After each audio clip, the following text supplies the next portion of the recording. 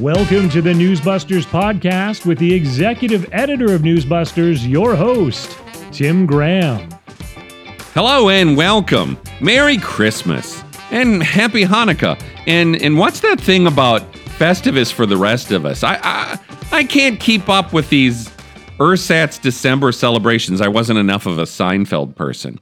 Yeah, the news cycle has slowed to a crawl. We have lots of stories from airports, lots of fear about bomb cyclones. I know I had zero desire to be in an airport this year or any of the last couple of years.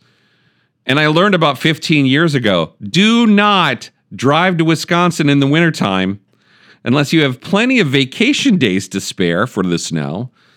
And if you actually like white-knuckle driving through blizzards. No, thank you.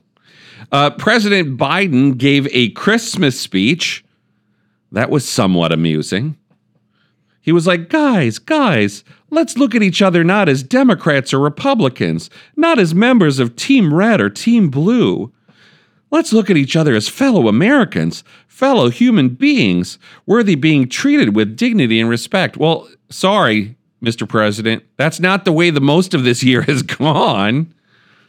That's not the way your presidency has gone. You know, if you really wanted to be able to say that at Christmas, Biden really should have been a little bit more like George W. Bush. Certainly George W. Bush in his first 2 years was trying very hard to be as nice as possible to Senator Ted Kennedy and so on. He certainly wasn't trying to pick any fights with the news media. But Joe Biden here is running around screaming about MAGA and Jim Crow 2.0. So the idea that he's going to now get up here at Christmas time and say, hey, let's not be Team Red or Team Blue. I mean, it sounds nice. I'm sure there's voters who haven't paid much attention who think it sounds nice. It just doesn't seem to reflect reality. So it's that time of year where everything slows down and everybody sort of huddles in their house, maybe watches some Christmas movies. One you may not have seen is called The Nativity Story. It came out about 15 years ago. And I remember back then, we here at the MRC were shown a preview so we could promote it like, hey, you might want to go see this. And it's a pleasant telling of the Christmas story, but obviously it hasn't really sunk in to being some kind of classic. Right? I mean, now most people don't even remember that this movie was made. Keisha Castle Hughes, who played the teenage Virgin Mary in that movie, now you can see her as a regular on FBI Most Wanted, which we watch in my house. Anyway, when the movie came out, here's the interesting part. Katie Couric, then the anchor of the CBS Evening News, talked to the movie makers. And they were mainstream movie makers. This wasn't a Christian cinema film. She asked them, do you worry at all that non-believers may feel excluded and diminished at a time when we're divided about so much? Now, inclusion of the marginalized is one of their mantras in the liberal media. But you know what? Guess what else seeks inclusion of the marginalized? Religions. Christianity certainly seeks to go out to the marginalized and preach a message. But they don't always like the message. That's the problem. So in America, we have freedom of religion, but our media acts like that means freedom from religion, at least from what they think is the dominant religion. Now, it's willing to praise religion when it lines up on the right side of politics. I was amazed a few weeks ago. I'm in my car listening to National Public Radio. And it was just a few weeks ago on the feast day for Our Lady of Guadalupe, which is a big feast day about the Virgin Mary appearing to Mexican Catholics. And so WAMU, the NPR news station in D.C., had actually sent out a reporter locally to talk to the Mexicans celebrating. And you're like, well, isn't that nice? Well, this is why. Because it had a theme of immigration reform that they can deal with. This is much like how Nancy Pelosi can be described as a devout Catholic. and then line up with Planned Parenthood and the Sisters of Perpetual Indulgence and all that, if it lines up with the liberal media, then it's a religion we like. If religion or Christianity lines up against the liberal media, then all we hear is separate, separate, separate the church and state. Anybody trying to get your opinions across that we don't like, it's the Handmaid's Tale, it's whatever other theocratic nightmare that they can dream up. Now, then there's Christmas music. You know, Mrs. Graham and I were given an early Christmas gift this year. Our daughter, the music teacher, had her first public concert with her grade school kids, and we were able to drive down and witness it. It's kind of a full circle moment for us. You know, we remember our daughter being a grade schooler and singing, and now she's the one directing. Now, this is a winter concert. It's not a Christmas concert, because that is the sensibility of public schools these days. I mean, and it isn't new. I mean, when our daughter was in grade school, that certainly was the plan here in Northern Virginia. Now this unwritten cultural rule, thou shalt not do Jesus songs, I mean, didn't ruin this concert that we came to see. The kids sang My Favorite Things from The Sound of Music. Some people do that at Christmas time. And it was touching when the kids sang the song Believe from the Polar Express. That was kind of the sentimental favorite of the concert. And then they closed with a Hanukkah-themed song. Now, I have no idea if any of the kids at this school are Jewish, but I don't mind that dash of cultural education. You know, let's teach the kids different comparative religions and traditions. But somehow, the same lesson does not extend to the dominant holiday or holy day. They're not going to spend time teaching people about Jesus in a public school or even Christian religious traditions. Christmas is mostly a secular holiday in America. Now, back in the 1980s, way back when, in my two-stoplight cowtown hometown in Wisconsin, we had a Christmas concert. We sang Handel's Hallelujah Chorus every year, and adults from the community were encouraged to come up and stand next to us on the risers and joined in, and we liked all that because obviously it gave our bass section more heft. We sang flagrantly Christian things, right? King of Kings and Lord of Lords. You can do that. And the ACLU didn't break in because it's a two-stoplight cowtown. Maybe if you tried to do that stuff in Madison, somebody'd get upset. We sang other Christian songs about Mary had a baby and he was the Prince of Peace.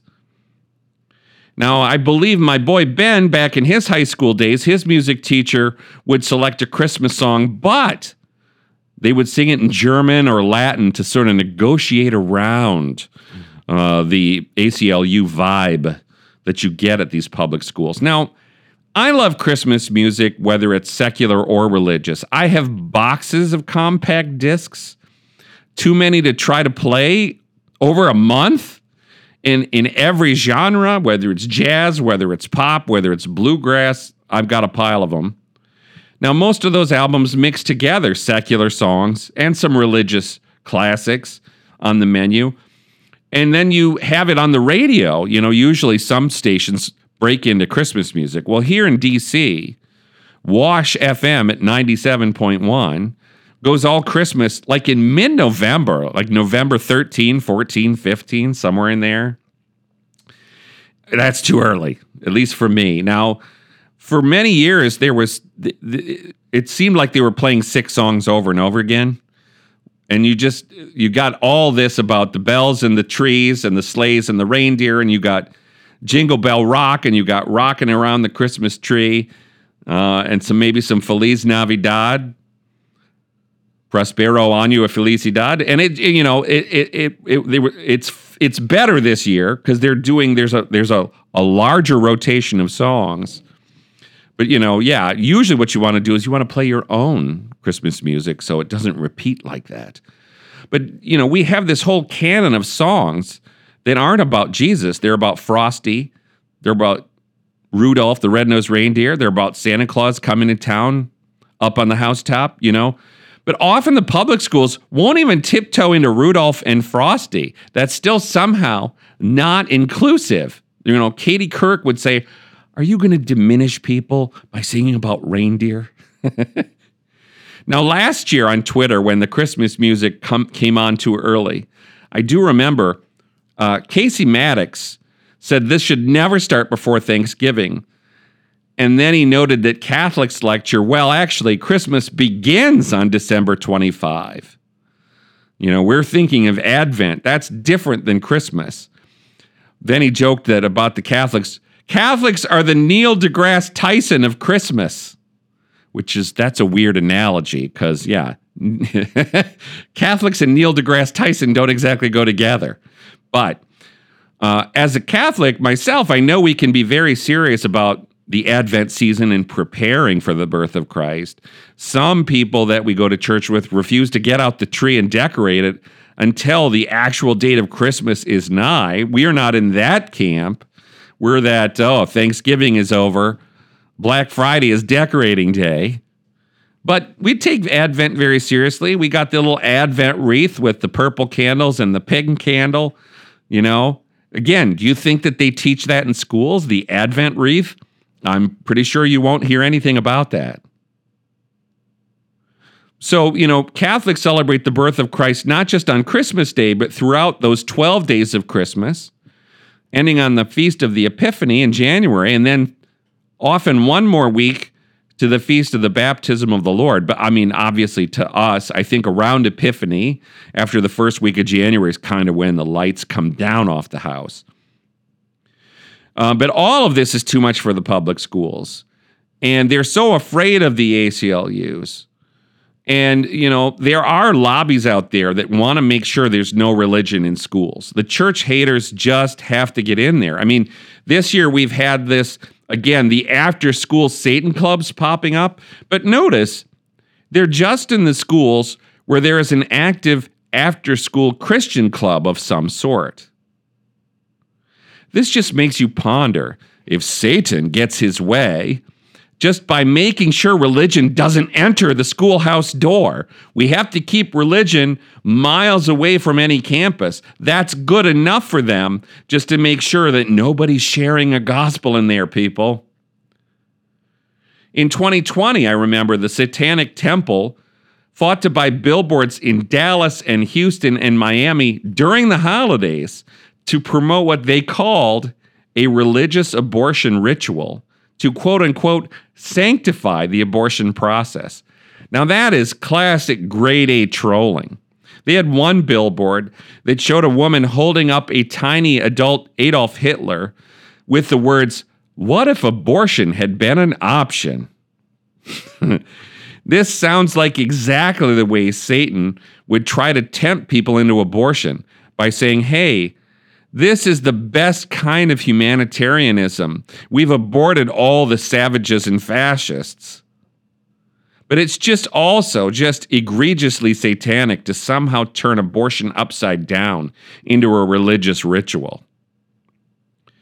But our media, they're always kind of enjoy people rebelling against the religious people and satirizing the religious people and mocking them. Maybe they're their relatives, grandma and grandpa, your uptight uncle. That's going to be celebrated by the press. The Washington Post does this quite routinely. I remember, I was looking back at this. In 2016, the Post theater critic Celia Wren was hailing a gay musical group called the Kinsey Six. That's not the number 6. It's SICKS, the Kinsey Six. And they would put on a show called Oy Vey in a Manger at the D.C. Jewish Community Center. They just enjoyed that, Christianity got made fun of, Judaism got made fun of, and so, you take traditional Christmas music and put a trolling spin on it, so you get, God bless ye femmy lesbians, and Lusty the Snowman. And the Post was celebrating. No sacred cow is too delicate for this foursome to rope into a rodeo of spoofery.